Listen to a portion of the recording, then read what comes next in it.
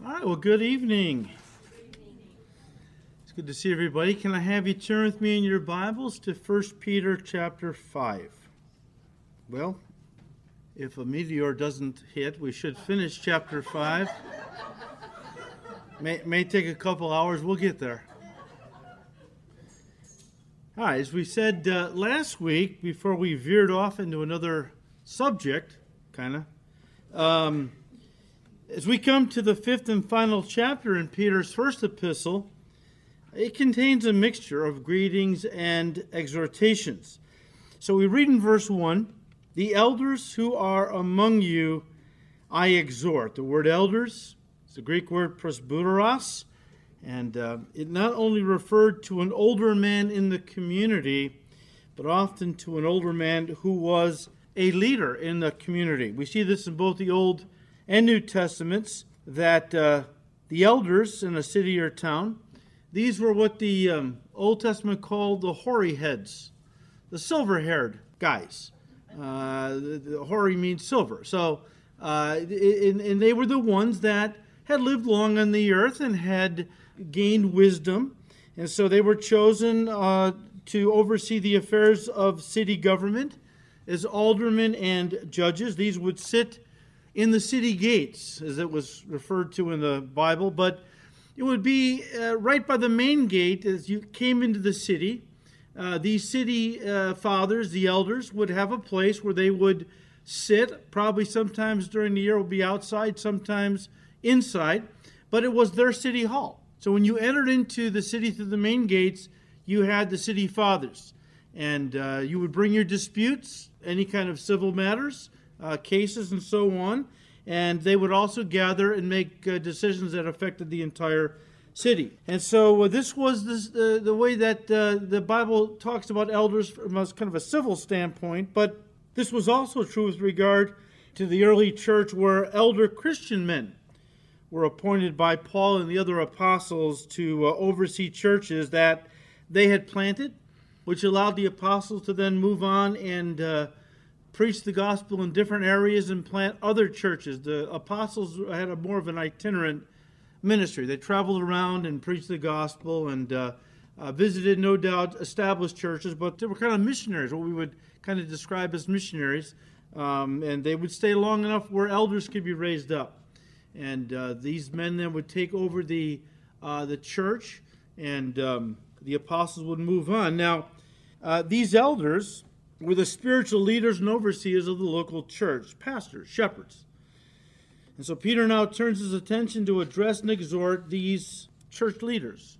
So he says again, "The elders who are among you I exhort, I who am a fellow elder and a witness of the sufferings of Christ, and also a partaker of the glory that will be revealed." As we said last week, Peter viewed himself not as the Pope, but simply as one of the men God had appointed to look after his flock. A fellow elder, a shepherd, is what he called himself. The word witness is martys in the Greek, where we get our word martyr from. And a witness, of course, is someone who sees an event take place and then, testifies to others of what they saw. We think of a witness primarily in a court case, where a person maybe witnessed a crime or an accident of some kind. And so they're called into court to give testimony. Tell us what you saw. You were a witness to this crime. Tell us what you saw. And we see it often used in that regard. But in New Testament times, when a Christian gave testimony to having seen the risen Christ, or later to simply believing in Christ, they were often put to death. This happened so often that eventually the word martys, witness, became synonymous with a Christian being killed for their testimony, in other words, their faith. They became a martyr. That's where the word came from. When Peter said he was a witness of the sufferings of Christ, commentators are not really sure what he was referring to. Now, some have even gone as far as to say that when Peter denied the Lord 3 times at the house of Caiaphas the morning of the crucifixion, he went out and wept bitterly. We know that. But some believe after he pulled himself together, he wanted to see what was going to happen to Christ.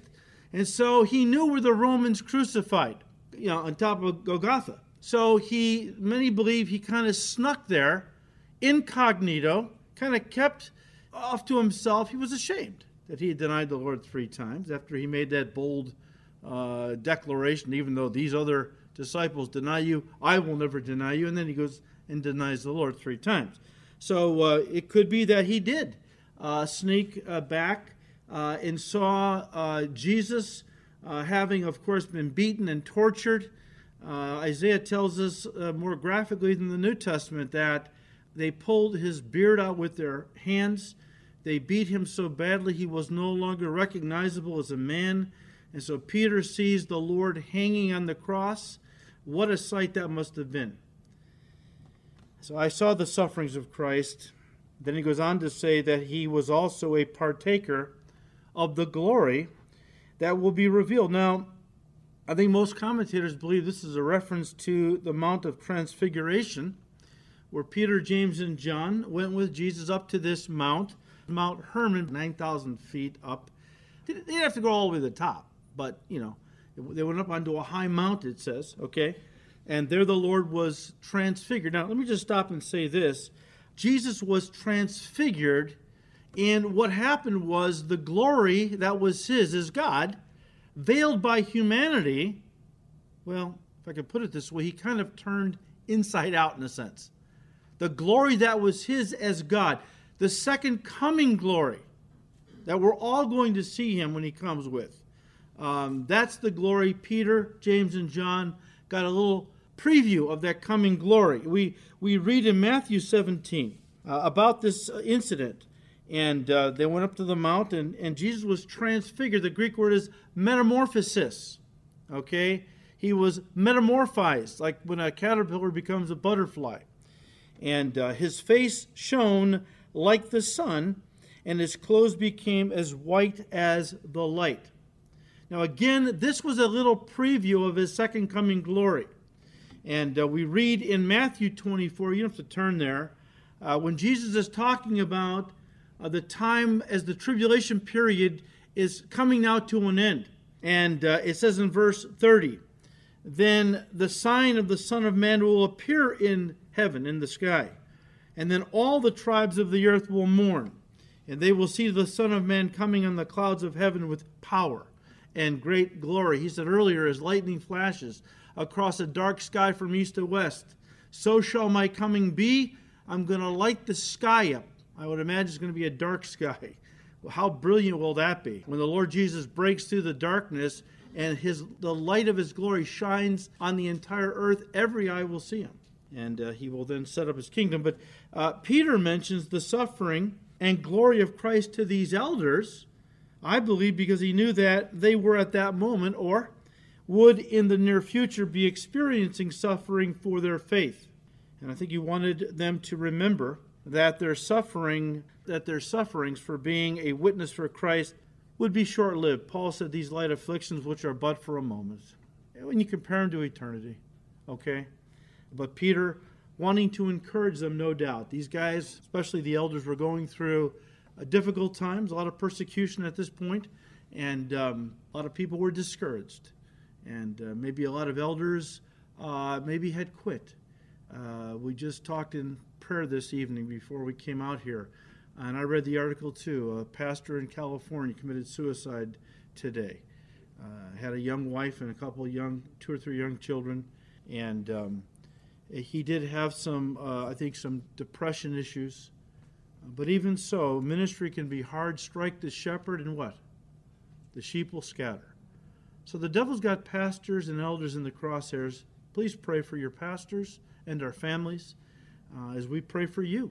Because if the devil can take the shepherd out, the sheep will scatter. And so it's not easy, and Peter wanted to encourage these men. Look, yes, it's tough. You're going through difficult times right now, persecutions and so on.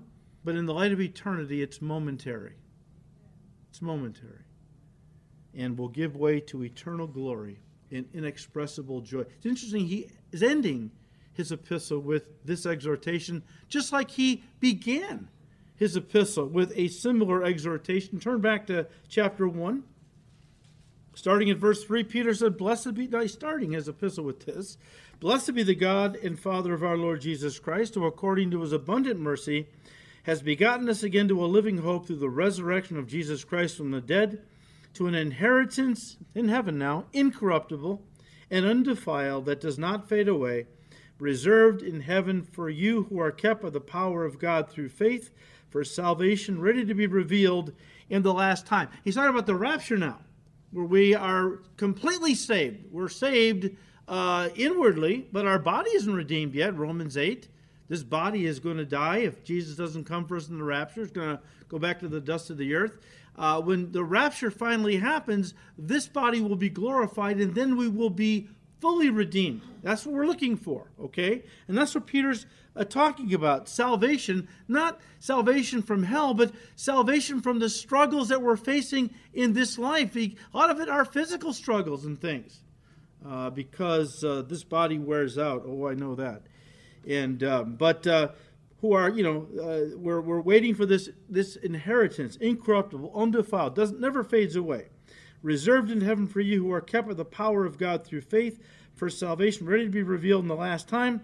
In this you greatly rejoice, though now for a little while, if need be, you have been grieved by various trials, that the genuineness of your faith, being much more precious than gold that perishes, though it is tested by fire, may be found to praise, honor, and glory at the revelation of Jesus Christ. So hang in there. Keep your eyes on things above, as Paul admonished us, right?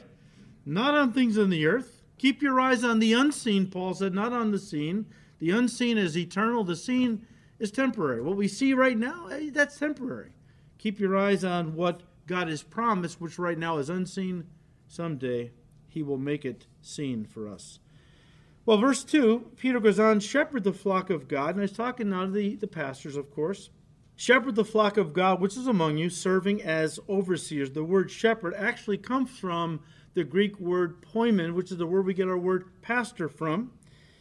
In both the Old and New Testaments, the people of God are likened to sheep. It's a fitting description, seeing as sheep are helpless and prone to wander. And I put myself in that category, so I'm not just singling you guys out, okay? Which is why sheep need a shepherd. They have no natural defense mechanisms. They're dumb, okay? I mean, if one sheep is thirsty and walks over to a fast-moving river and walks in a little bit to get a drink, the river will sweep the little thing down the river, and the other ones are too stupid to go, oh, we better not go in there because look at Charlie. He's been washed. I mean, whoa. And it's, no, let's all go. And so one by one they're getting washed. And so the shepherd has to keep an eye on these poor little creatures, okay? Because they're so dumb, and so on, and not tough at all. I was coming out of a Christian wedding reception that I had done a couple's wedding, and it was Saturday night. I had to leave a little early because I get home and I get to bed early because I'm up early on Sunday morning. So I'm walking through the parking lot, and I'm looking at, just at the car, looking for my car, and I noticed one of the cars. These are all Christians, right? I noticed one of the cars had a vanity license plate that said Lambo on it, and I thought, you wish, you might think you're Lambo. You're Bozo, maybe. Not Lambo. There's no Lambo, okay? There's no tough sheep. Come on, Satan, bring it on. No, I mean, Christians who think that way and all, they get wiped out all the time, okay? I want to hide behind the shepherd. When the devil knocks on the door, I'm going to send Jesus to answer it, okay? Because he's the one who protects me, all right? But the responsibility of the shepherd back then was to lead the flock, feed the flock, and, watch over the flock just like a shepherd or pastor of God's flock. You don't have to turn there, but in Acts 20, as Paul is addressing the Ephesian elders, he spent 3 years in Ephesus, longer than any other place he ministered. And he knew these folks well. He loved them dearly. He was on his way to Jerusalem, and everywhere he went, prophets were telling him, you're going to be put in prison. He didn't know if that meant he was going to be executed, so he didn't know if he'd ever see these dear elders ever again. So when the ship stopped at a port about 25 miles away from Ephesus, Paul sent some of his guys to the city, asked the elders to come and meet with him. And you remember in Acts 20, he gives them what he thinks is a final farewell discourse, teaching, okay? and he exhorts them and so on. But one of the things he does, he tells them, look, you are God's shepherds.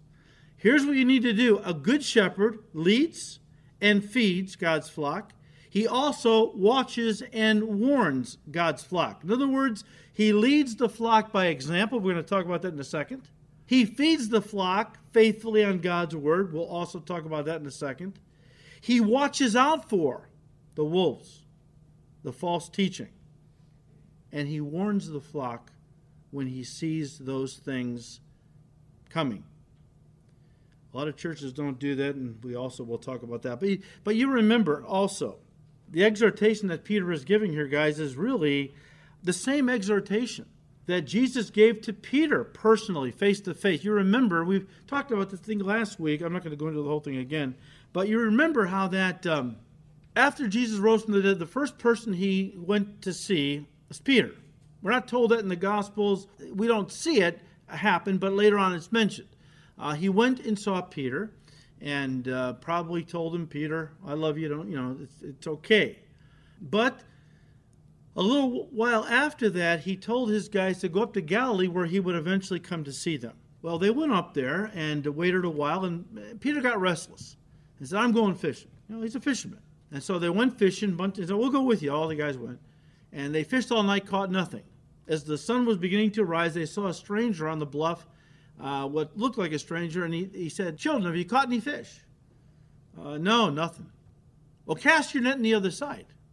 They did, and suddenly the net was so full of fish it was almost breaking. Well, that was how Jesus basically called these men. Remember, after he had preached, the crowd was so enormous, it was pressing in on him. He was right by the water, and he asked Peter if he could sit in his boat to teach, because Peter had come in from fishing all night. And Peter said, yeah, okay. And so Jesus taught. Then the Lord said, okay, launch out into the deep and drop your nets for a catch. Now, Peter's a fisherman. He says, well, Lord, first of all, you don't fish in the daytime. I'm a fisherman. I know how to do this. What he didn't know was the one who created the fish was telling him to do this. All right? You don't fish in the daytime, fish at nighttime, and you don't go out into the deep like that, in the daytime. But he said, okay, at your request, I will let down the net. The Lord said nets. He said, well, okay, I'll give you a little obedience. Caught so many fish, the boat was getting to sink. And Peter said, depart from me, Lord, I'm a sinful man. So that's kind of how Jesus introduced these guys to himself. And now at the end, cast your net on the other side. Immediately it's filled with fish. John looks at Peter and goes, uh-oh, it's the Lord, Peter. Peter jumps into the water, swims to shore. You remember this scene. Jesus had already got a fire going, some fish on there, and so on. And Peter had denied the Lord 3 times publicly. Public sins have to be dealt with publicly, okay? Private sins you deal with privately in your own heart, all right? But you remember the scene. And so in John 21, after they'd eaten breakfast, Jesus said to Simon Peter, Simon, son of Jonah, do you love me more than these? He said, yes, Lord, you know that I love you. He said to him, feed my lambs. He said to him again, the second time, Simon, son of Jonah, do you love me? He said to him, yes, Lord, you know that I love you. He said to him, tend my sheep. He said to him the third time, Simon, son of Jonah, do you love me? Peter was grieved because he said to him the third time, do you love me? And he said to him, Lord, you know all things. You know that I love you. Jesus said to him, feed my sheep. Now, there's a little thing going on here in the Greek with the word love. You can get the CD from last or go online. Listen, last week we talked about that, okay? 2 out of the 3 times, Jesus said, feed, right? Feed my sheep, feed my lambs, pasture my sheep, which is the overall care.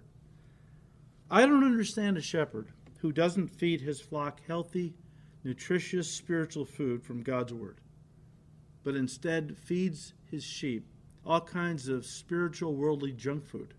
What do I mean? I'm talking about pop psychology.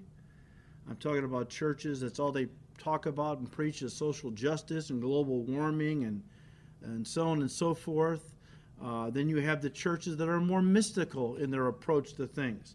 and they're conducting yoga classes, and they're doing contemplative prayer, also called spiritual formation, where they will repeat a word, like a mantra word, but we only use biblical words, which is okay then. So they Abba, Abba, Abba, Abba, over and over again, or something else like that, until they enter into a state of altered state of consciousness called the silence, and now they can really connect with God. Trouble is, that's not found anywhere in the Bible. But it is talked about, all the way back into the occult. It's the basis for mantra meditation of the Hindus and so on. It's just amazing to me, and it just speaks to me that so many leaders in the church don't have a high view of Scripture. They may give it lip service. They certainly don't believe it has the power to change lives. And that's why they preach all this other stuff and give their people all these other teachings. I'm also amazed at pastors who are so undiscerning, and that's just a euphemism for ignorant and stupid, that they actually open their doors and turn their pulpits over to wolves masquerading as men of God, who then teach these abominations, word of faith, and other things from the pulpit, misleading God's people away from his truth. That's amazing. But Paul did say, I've said it before, I'll say it again, if there wasn't a market for false teachers, they wouldn't have a ministry. It's Paul said in the last days, people in the church would not want to hear sound doctrine any longer, but would gather to themselves teachers who would tickle their ears, tell them what they want to hear. We're seeing it today. So Peter says in verse 2, shepherd the flock of God, which is among you, serving as overseers, not by compulsion, but willingly, not for dishonest gain, but eagerly. So the first exhortation that Peter gives to the elders in the church is that they are to conduct their ministries to God's people, listen, willingly and not by compulsion. Of course, the word compulsion means forced, intimidated into, pressured into.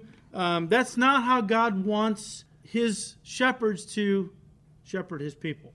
In other words, guys, serving God in ministry, especially pastoral ministry, is a great blessing, a high calling, and an incredible privilege, and that must be the mindset with which pastors approach their ministries.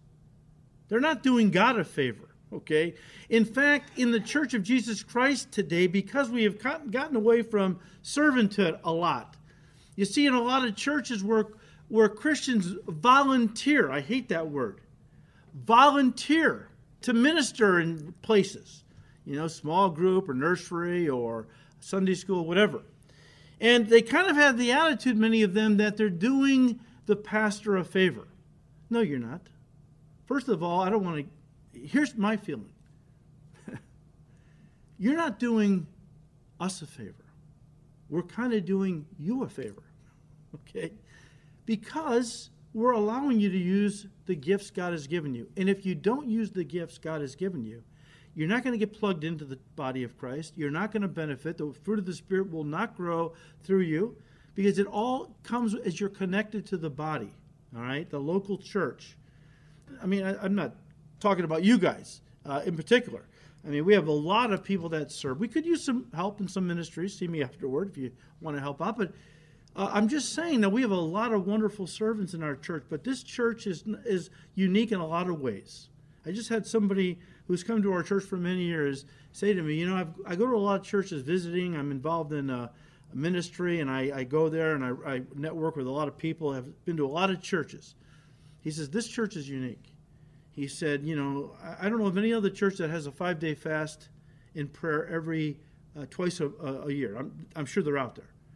I don't know of any other church, he said, where you emphasize teaching the word verse by verse, and you don't care what steps on toes, or you're not worried about pleasing men.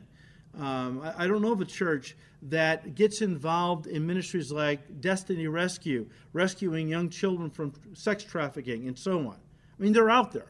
But he was just listing 4 or 5 things. He said, this makes this church unique in a lot of ways. Now, that's all the Lord. That's all the Lord. But I just throw that out there so you understand that, look, it's a privilege serving God. A privilege. especially as a pastor. Any pastor who feels he's being put upon, he's being burdened by, please then get out of the ministry. You're not blessing the sheep, and you're certainly not being blessed by God with that attitude, and so on. One pastor said with regard to this, and I quote, "The obvious point is that the shepherd must be diligent rather than lazy, heart-motivated rather than forced to be faithful, and passionate about his privileged duty rather than indifferent. When the heart is fully Christ's and driven by love for him and for souls, well, there is much internal compulsion that precludes any need for external motivational pressure," end quote. Now, the exhortation that Paul gave in 2 Corinthians 9, verse 7, with regard to giving God our money, guys, also applies to giving God our service. You all know it. Paul said, "So let each one give as he purposes in his heart, not grudgingly or of necessity, for God loves a cheerful giver." Whether you're talking about giving God money or giving God your time, your service, the same applies. God loves a cheerful giver. If you can't do it or give it cheerfully, don't do it or give it at all. This reminds us of what Paul told the Ephesian elders regarding his ministry to their churches. Acts 20, once again, kind of bouncing back and forth from Acts. But Peter, what he said here, don't serve by compulsion, but do it joyfully, basically, is very much how Paul conducted his ministry. And he reminds the Ephesian elders of how he ministered to them in their churches when he was with them. Acts 20, verse 33, he said, "I have coveted no one's silver or gold or apparel. Yes, you yourselves know that these hands have provided for my necessities and for those who were with me. I have shown you in every way, by laboring like this, that you must support the weak. And remember the words of the Lord Jesus that he said, 'It is more blessed to give than to receive.'" Well, we don't have many Paul the Apostles today, in the sense that we don't have many in ministry, pastoral leadership ministry, that feel like this. Oh, there's a good number, but not when you compare to the whole of Christendom in America. In fact, the church is rife with phonies, con men, hucksters, rip-off artists masquerading as good shepherds, but whose only interest in the flock of God is to fleece them. Peter talked about them. It says we're going to study 2 Peter starting next week. I won't belabor this, but 2 Peter 2:3, he said you can always tell a false prophet, a false, a rip-off artist. In their greed, they will make up clever lies to get a hold of your money. You can also read at your leisure Ezekiel 34, where God talks about the false shepherds of Israel. These were the spiritual leaders who didn't care about the flock, who only used the sheep to satisfy their desires. You use the wool for clothes, and he goes on and talk about how these false shepherds, the sheep were all about serving them, not them serving the sheep. And we see this many places today, this kind of celebrity pastor mentality. Some of these guys really think they are celebrities, And I've heard stories where they, nationally known speaker, evangelist, pastor, whoever, whatever, and maybe a certain group, Christian group, wants them to come out and address their conference. Okay, and so they have a stipulation. Often they will send a packet out with all the stipulations and what they require, and they require a first-class airplane for themselves, and then business class for the 2 or 3 guys they want to bring with them. They demand that they stay at 5-star hotels. One of the stipulations is that they are paid upwards, I think, of some of these guys $10,000 to $15,000. You have to guarantee that before they will come out and bless you with their ministry, quote unquote. It's amazing. I will say this: it's not only the phonies, and a lot of these guys are just flat out phonies. They're false Christians, okay? And they've learned that they can make a lot of money off the people of God. who are often very trusting, sometimes gullible. Fool me once, shame on you. Fool me twice, shame on me. There are some people that, these guys have continually shown their true colors, but people still flock to their ministries and support them.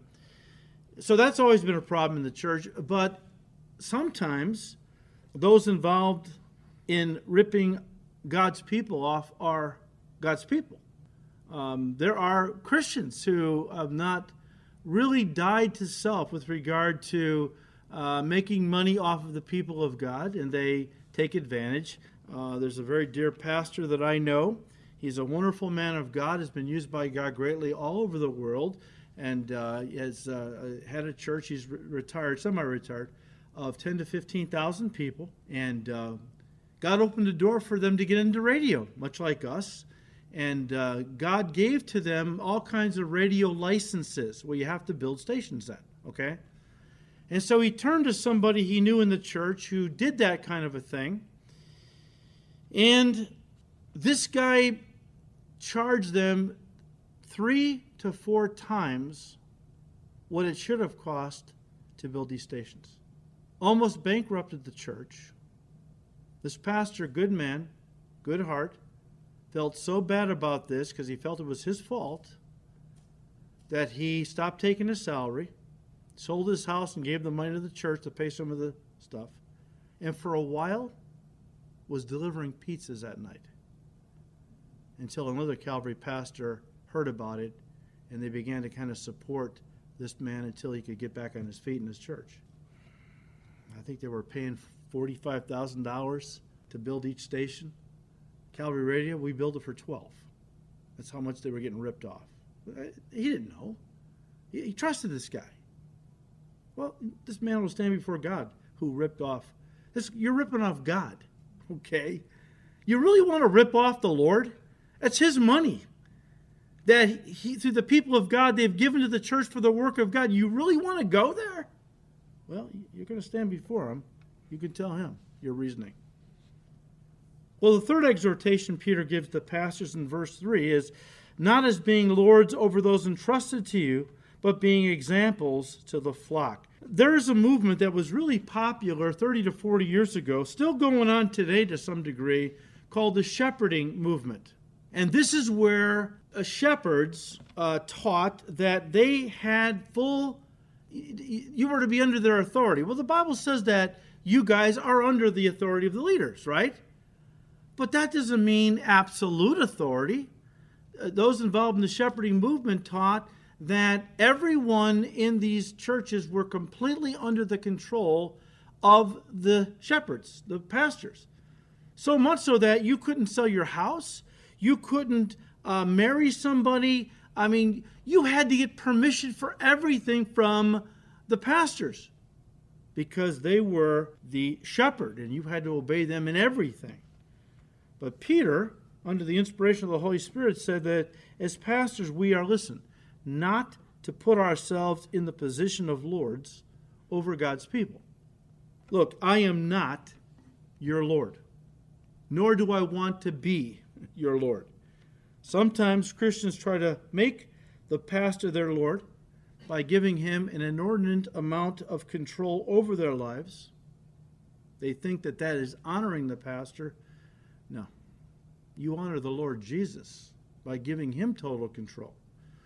But you don't ever give any man that much control over you where he dictates what happens in your family, in your marriage, who you can marry, when you should divorce, where you should live, what job you should take. Good Lord.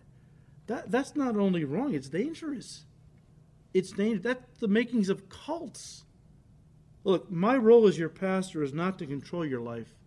It's to help lead your life. And only then, by my example, as someone who is following the chief shepherd, Jesus Christ, personally. Paul said, follow me as I follow Christ. I only want to help you to walk with the Lord because I'm walking with the Lord. And Paul affirmed this again back in, you have to turn there, Acts 20, when he first started to address the Ephesian elders. It says, and you know, from the first day I came to Asia, in what manner I always lived among you. How refreshing for a man to say to a group of people he ministered to, look, you know what kind of example I was to you. You know how I lived, always in your presence. To the Thessalonians, 1 Thessalonians 1, Paul said, for our gospel did not come to you in word only, but also in power and in the Holy Spirit and in much assurance, as you know what kind of men we were among you for your sake. A man that can, or a woman that can point to his ministry or her ministry and say, I have no regrets. Remember Paul as he stood before the Sanhedrin, Acts 23 verse 1, brethren, I have lived in all good conscience before God until this day. Would to God we could all say that, especially those in ministry. But this is why pastors are likened to shepherds and God's people to sheep. You ever wonder why pastors are not likened to ranchers and sheep to cattle? It's because cattle are driven from behind. Sheep are led from in front. And we are shepherds in the sense that we are to be out front by our example leading the flock of God. Any pastor that leads from behind, I question him. Don't do as I do, do as I say. Pushing the sheep to go places like the Pharisees. You lay heavy burdens on people, but you are not willing to lift any of them with your little finger. You won't do any of this stuff. Not even the smallest thing will you do, but you'll lay heavy burdens on everybody else to keep the law and everything else. That's a corrupt leader. That's a hypocrite leader, okay? Look, well, let me just say this, okay? We'll move on. The term entrusted to you. What does Peter say? Not being lords over the flock, over those entrusted to you, but examples to the flock, right? The term entrusted to you is a sobering thought that all spiritual shepherds need to consider and constantly remind themselves of, and that is that these are not our sheep, they are God's sheep. You are not my sheep. I love you dearly, but you belong to Jesus. And I best never get between you and him. And I better never mistreat you. Because Paul said to those very Ephesian elders, again, in Acts 20:28, he said, therefore take heed to yourselves and to all the flock among which the Holy Spirit has made you overseers to shepherd the church of God, listen, which he purchased with his own blood. You think they're precious to him, his sheep? You better believe it. You better believe it. And pastors need to understand that we have been made under shepherds over God's flock. Again, those who Jesus purchased with his own blood. And someday we're going to have to appear before him and give an account as to how well we took care of his sheep. Give an account to the chief shepherd. We're under shepherds as pastors. But I'm going to stand before the chief shepherd one day and give an account as to how well I cared for, watched over, loved, and fed his sheep. 1 Peter 5:4, if you're faithful, Peter was saying, and when the chief shepherd appears, you will receive a crown of glory that does not fade away. One pastor said with regard to this, it is important for shepherds, pastors, to realize that they lead Jesus' sheep. He is the shepherd. He is the overseer. In this sense, the Christian shepherd does not work for the sheep. He works for the chief shepherd, end quote. And that is so true. If I seek to please men, Paul said, I will no longer be a servant of Christ. Okay? The best way I can serve you guys is by serving Jesus. Because he would never do anything to hurt you. He is the chief shepherd who loves the sheep more than anyone could love them, any shepherd, because he purchased you with his own blood. If I love him and I obey him, everything I'm going to do to you or for you is going to bless you. Or I may have to confront. I may have to challenge. Maybe even rebuke at times. But this is all designed to bring you into a closer walk with him. Another pastor said, if a pastor ministers to please himself or to please people, he will have a disappointing and difficult ministry.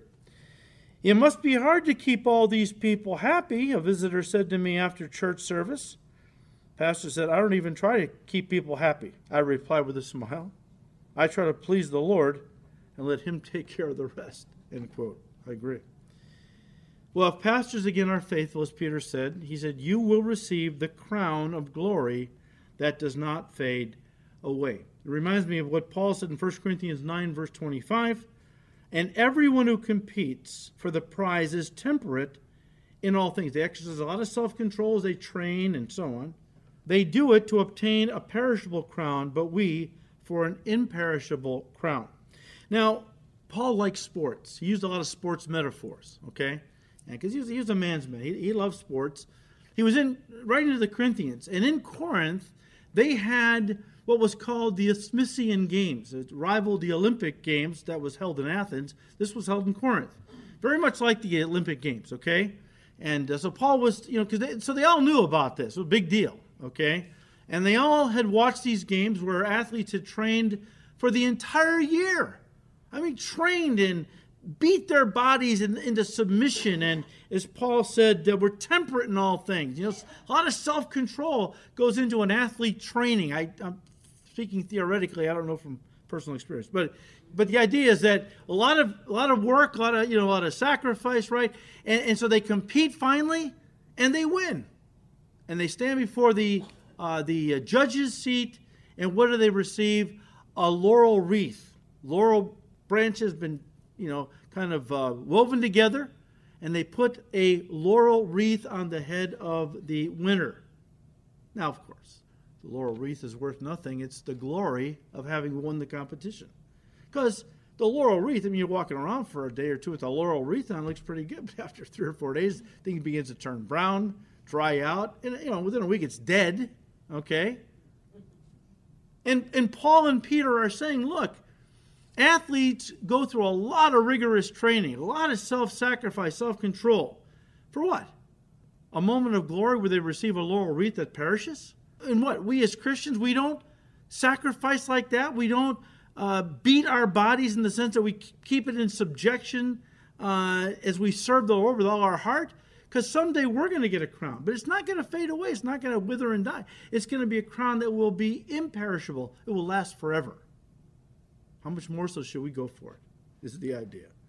Well, but crowns are not only for shepherds, but also for everyone in the body of Christ who is faithful to Jesus, who loves the Lord, who is waiting for his coming, who did what he called them to do. We read in 2 Timothy 4, verse 8, Paul says, finally there is laid up for me a crown of righteousness, which the Lord, the righteous judge, will give to me on that day he comes.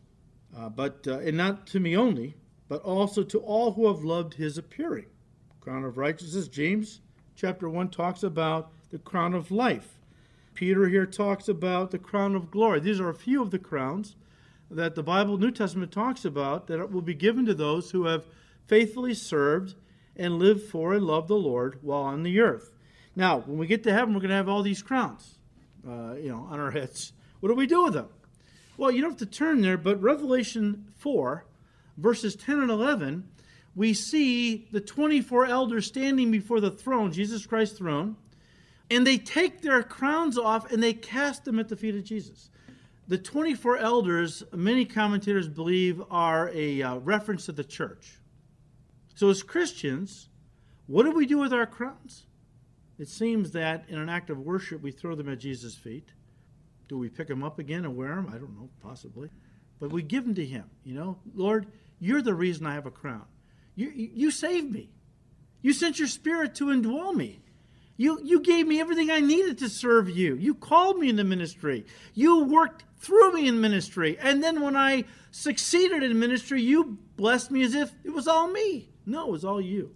And so we just, in an act of worship, we throw them at his feet. Now, back at 1 Peter 5, verse 5. Likewise, Peter said, you younger people, submit yourselves to your elders. Yes, all of you be submissive to one another and be clothed with humility, for God resists the proud but gives grace to the humble. We've talked about this word submit many times. It's the Greek word hupotasso. It comes from two different Greek words, hupa, which means under, and tasso, which means to line up or to arrange. And therefore, hupotasso means to line up under. Often used in a military sense, but Paul uses it in marriage in Ephesians 5 that wives are to voluntarily line up under the authority of their husbands, okay? But in a military sense, it meant to rank beneath or under another. To rank beneath or under another. And we learn not just from what Peter said here, but from many other places in the New Testament, as Christians, we are to rank ourselves under one another, not over each other. Now, you remember how that the disciples had a running argument their whole ministry with Jesus. Who was going to be the greatest in the kingdom, right? And they were having this argument when Jesus basically turned to them in Matthew chapter 20, verses 25 to 28, and basically chided them for wanting to be lords over each other. And he said, look, the greatest among you in the kingdom is not going to be the Lord over others, but the servant of all. So start right now learning this principle. Don't line up over each other, line up under. The greatest among you are going to be the ones that will be the most blessed in the kingdom. The most rewarded are those who gave their lives to helping others now, not in lording. The Gentiles, they measure greatness in how many people they lord over. This is not going to be with you. As my people, you're going to line up under others, be servants. The term clothed with humility is interesting. It translates a rare Greek word that referred to, listen, a slave putting on an apron before serving. Clothe yourself with humility. A word that it was referred to a slave putting on an apron before serving, even as Jesus did before washing the disciples' feet in John chapter 13. One author says, some marks of humility are such, and he gives a few examples. The willingness to perform the lowest and littlest services for Jesus' sake. Jesus washed feet. That was the lowest task any servant could do back then. And he washed feet to be an example to us. The author says consciousness of our own inability to do anything apart from God. The willingness to be ignored of men. It's not important that I'm recognized, that everybody knows my name. I like to quietly serve, slip in, slip out. Nobody knows it was me. Not so much self-hating. Humility isn't self-hating, although some people think it is. Not so much self-hating or deprecation as self-forgetfulness and being truly others-centered instead of self-centered. Well, again, in verse 5, we read, yes, all of you be submissive to one another, be clothed with humility, for, listen, God resists the proud, but gives grace to the humble. Well, we certainly know God hates pride. I mean, in both Old and New Testaments. In fact, the one that comes to my mind immediately is Proverbs 6, right? Verses 16 and 17, where the writer says, these 6 things the Lord hates, yes, 7 are an abomination to him. And which one leads the list? Proud look, prideful heart. Later on in Proverbs chapter 8, verse 13, it says, the fear of the Lord is to hate evil, pride and arrogance, and the evil way, and the perverse mouth I hate, God said. So God resists the proud, but gives grace to the humble.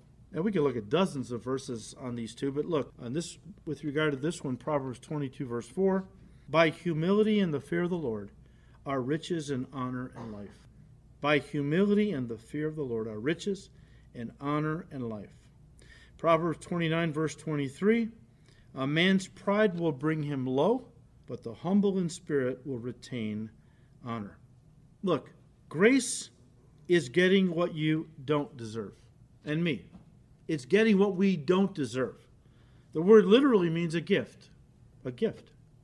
Everything we receive from God is a gift. We earn none of it. We deserve none of it. Okay? It's all a gift of God's grace. So what Scripture is saying is that if we will humble ourselves in the sight of God. What does that mean? What does that look like? How do I humble myself in the sight of God? Humility, which is vertical, in other words, humility toward God, is the attitude that says, I can do nothing apart from you. Isn't that what Jesus said in John 15? Apart from me, you can do what? Nothing. No thing. Now, that's the humility that God responds to. That is the utter brokenness and self-abandonment that says, God, whatever it is, I can't do it. I can't love my enemies. I can't I can't forgive those who hurt me. I mean, whatever it is, I can't do it, Lord. I need you to give me a gift of grace to be able to do it. And that's what God, he says, my ears are attentive. They're always open to those of a contrite heart who humble themselves before me and ask, not demand, ask for me to give them what they need to be all that I want them to be. We humble ourselves in the sight of God, and we cry out to him for his strength, his help, his victory, freedom, guidance, whatever we need. He will supply it to us, listen, as a gift of his grace. You remember Hebrews 4:16? Let us therefore come boldly to the throne of grace, that we may obtain mercy and find grace to help in time of need. God wants you to run to the throne of grace. Isn't it wonderful? You and I have access to God's throne anytime we want. The Jews couldn't approach God's throne, which was Holy of Holies, where the mercy seat was, his throne on the earth. Only the high priest could go in there, and then only once a year on Yom Kippur. We have access to God's throne anytime we want, and he loves it when his kids come and say, Father, I need your grace. I can't do it. Fill in the blank. Verse 6, therefore humble yourselves under the mighty hand of God, that he may exalt you in due time. Guys, if we obey the beginning part of verse 6, that is, we humble ourselves constantly under the mighty hand of God, then God will do his part and exalt us in due time. The word exalt means to raise or lift up. To raise or lift up. Now, some believe that this is a reference to the rapture, that in due time God will lift us up off the earth, and all the trials and tribulations that go along with this life will be taken up, away from all of it, into the sky, where we will meet our Lord Jesus Christ face to face and receive our glorified bodies. And that might be true. We know it's going to happen eventually. I'm not sure that's what Peter's talking about right here. Why do I say that? Because the term due time is literally in the Greek in time. In time. And is not used in the New Testament in an eschatological way. Eschatology is a study of last things, is literally what it means, but it's a study of end times events before Jesus' return. And this term, due time, in Greek, is never used in any place of the New Testament where eschatology is in view there. Therefore, what Peter is probably saying is that believers need to keep submitting to God regardless of the trials and persecutions they face. And at one point in time, God will lift us out of the adversity and give us peace. Now, I believe, guys, that's the correct interpretation, because if you follow the flow of what Peter goes on to say, it seems that this is what he had in mind. Because he talks about, look, hang in there basically, and in time, what time? Well, whatever God determines, he'll raise you up out of the adversity or the tribulation, whatever, okay? I think that's what was on Peter's mind, because he goes on to say, if you look at the flow, come to verse 10, it's like he's continuing that thought. But may the God of all grace, who called us to his eternal glory by Christ Jesus, after you had suffered a while, perfect, establish, strengthen, and settle you. When? In his time. So hang in there. Okay? Don't bail on the persecution or the adversity, because Peter said to start off his epistle that God uses it to do all kinds of positive things in our life, not the least of which to purify our faith, make it like gold, and so on. Verse 7, casting all your care upon him, for he cares for you. The word translated care is a Greek word that means anxiety, literally the state of being pulled apart. Wow. I think a lot of Americans can identify with that.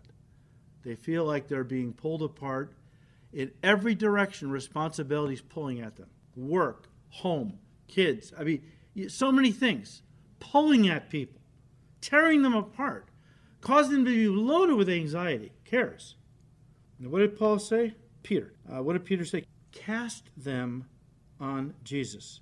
Notice that Peter didn't say, I love this, lay all your care, your anxieties, your worries, your fears upon him. Lay them. No, that's not what he wanted to communicate something much stronger.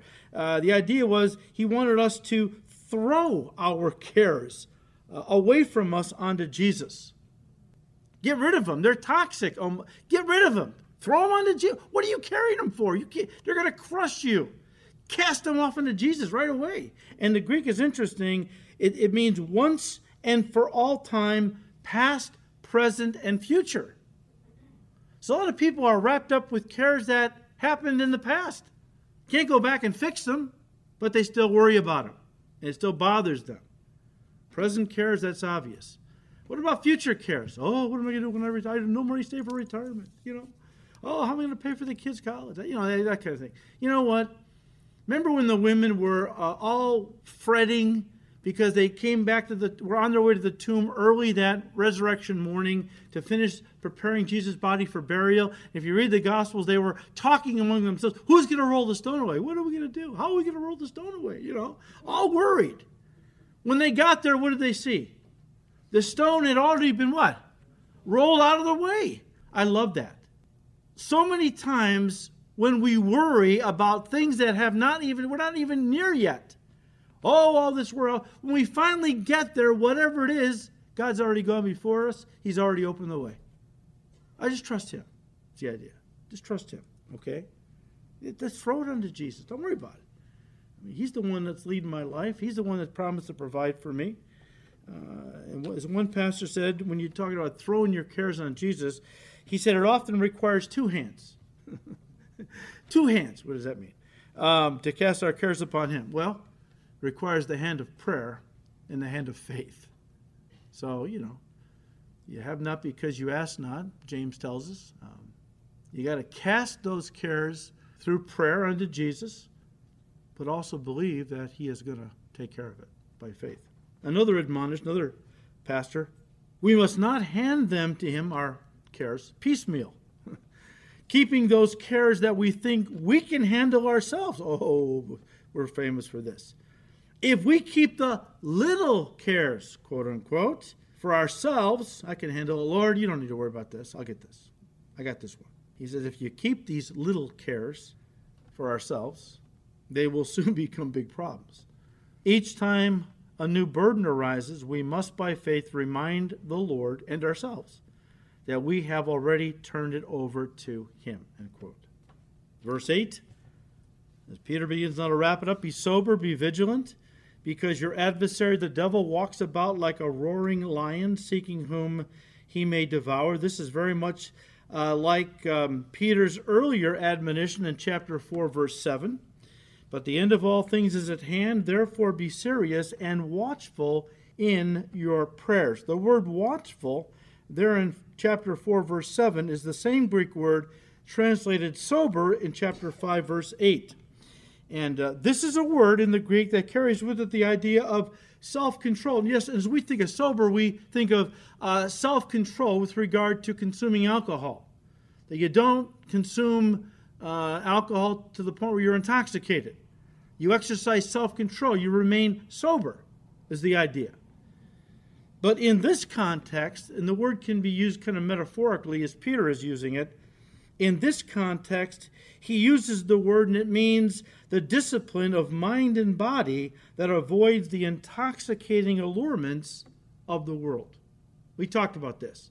The God of this world wants to get us drunk on the cares of this life because we don't think right then. You're intoxicated, at least we remember when we used to get intoxicated. We don't think right.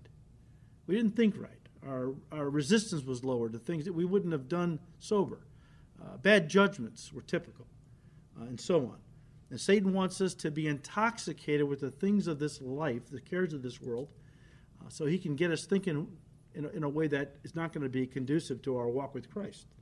The word vigilant in verse 8 is a Greek word that means to be on the alert, to stay awake, and that's in order. What do I know that? Because in the Greek it's imperative. It's a command. Okay. So Peter's final exhortations, right? And he's kind of laying it on the line, right? Be vigilant. Stay awake. And that's an order. All right? General Peter. The Lord warned his disciples, remember? Keep watching and praying. that you may not enter into temptation. The spirit is willing, but the flesh is weak, right? It's interesting, once again, the New Testament tells us to be watching, not waiting for the Lord's return. I can be waiting for somebody to come to my house, get busy with something, and their coming takes me by surprise. If I'm sitting by the window watching for their coming, I won't be caught off guard. We are to watch for the Lord's return, and the only way you can watch for his return is if you know the signs he has given you to look for that tell us his coming is very near. And they're everywhere. They're everywhere. Verse 9, resist him, the devil, steadfast in the faith, knowing that the same sufferings are experienced by your brethren in the world. Here's the thing. I'm so thankful Peter said that under the inspiration of the Holy Spirit. Oftentimes when we're going through severe trials or adversities or whatever it might be, it's easy for us to turn inward and become where we are feeling sorry for ourselves. Like we're the only one. You know, why doesn't God love me? Everybody else is being blessed. Why am I the only one? You know, but see, Peter says, no, you're not the only one. If you're being persecuted by the devil, know that this is common. It's a universal thing throughout the body of Christ, spread around the world. We are going to be, this is part and parcel to what it means to be a Christian, that we have an enemy who wants to do his best to take us out of the race, to neutralize our witness and so on, to get us to drop out. He's lost us. We're saved, I believe, forever once you're really saved. But if he can neutralize you, your effectiveness, your walk, if he can get you sidelined where you're not a danger to him, that you're witnessing and helping others to get saved, he doesn't care. Just get you on the sideline and so on. But I never suffer alone. There's always others who are suffering just as much, if not much more than I'm suffering. Keep that in mind. Notice that Peter didn't say resist the devil with faith, right? He didn't say resist the devil with faith. In other words, with the power of faith, as if faith was a force. I don't have time to go into this. We've talked about it. There are those in the Christian church who teach that faith is a force. May the force be with you, I guess, is our motto. But they believe faith is a force. And if you understand the laws of faith and what governs this power called faith, if you learn it for $49.95, give me $50, and I'll send you my little 5-part series on unlocking, knowing the keys that unlock the power of faith. Okay? That's not what he's talking about, folks. That's not what he's saying, okay? Notice what he says. He says, resist the devil in the faith. In the faith. It's not a verb, it's a noun. The faith. Look, the best way to defeat the devil is to be strong in the Lord. Listen, by being firmly planted in the Christian faith, in the Word, in prayer, fellowship, and so on. Jesus won the victory over the devil at the cross. And as Christians, we are in Christ. That's how we can have victory. That's how we can be fruitful, because Jesus, through the Holy Spirit, is living his life through us if we'll get out of the way and stop trying to grunt and groan and strain to produce fruit. Just abide in Christ. It will happen naturally. And because Jesus won the victory over Satan and his demons, and because I'm in him, I'm victorious if I will let Jesus live his life through me by faith. Now, I have a responsibility. Stay in the Word, stay in fellowship, that kind of prayer.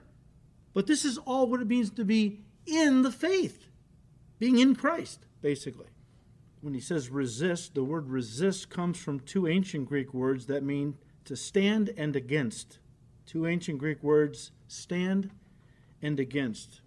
Warren Wiersbe said, and I quote, "This means that we take our stand on the Word of God and refuse to be moved." Ephesians 6, verses 10 to 13 instructs us to stand, withstand, and again to stand. Unless we stand, we cannot withstand. Our weapons are the Word of God and prayer. And our protection is the complete armor God has provided. We resist him, the devil, in the faith, that is, our faith in God. Just as David took his stand against Goliath and trusted in the name of Jehovah, so we take our stand against Satan in the victorious name of Jesus Christ, end quote. The victory is in Christ. He's already won it. Resist the devil in the faith. You have victory. You're not working towards it. You already have it. You just got to apply it. You got to, cling to the promises and claim the victory God has given you over the devil in Christ. Resist the devil, James said, and he'll what? Flee. Flee. Resist, not rebuke the devil. That's a different teaching. Resist the devil by just staying close to the Lord. Well, let's finish. Verse 10, but may the God of all grace, who called us to his eternal glory by Christ Jesus, after you had suffered a while, perfect, establish, strengthen, and settle you. To him be the glory and the dominion forever and ever. Amen. By Silvanus, our faithful brother, as I consider him, I have written to you briefly, exhorting and testifying that this is the true grace of God in which you stand. So Silvanus, Peter looks like he dictated this letter, and Silvanus actually wrote it down. But notice, and what is Peter given to us? Did Peter know he was writing under the inspiration of the Holy Spirit? Maybe. He was. He knows it's the truth because it's everything the faith is all about. The gospel, what it means to be in Christ, and so on. And so he says, this, what I've just told you, this is the true grace of God. In other words, it's the word of God. It's the truth of God that I've given you, in which you stand. He said in verse 13, she who is in Babylon, elect together with you, greets you, and so does Mark, my son, probably John Mark, who accompanied Paul in many of his missionary journeys, very close to Peter. In fact, scholars believe that they sometimes call the Gospel of Mark the Gospel according to Peter, tongue-in-cheek, because they believe that Mark interviewed Peter extensively, and that's where the details of Mark's Gospel came from. So they're very close. Okay, very close. Talks about this gal who was in Babylon, elect. She was a Christian. She greets you. So does Mark. He ends by saying, greet one another with a kiss of love. Peace to you all who are in Christ Jesus. Amen. Just a reference to this statement about this reference to Babylon.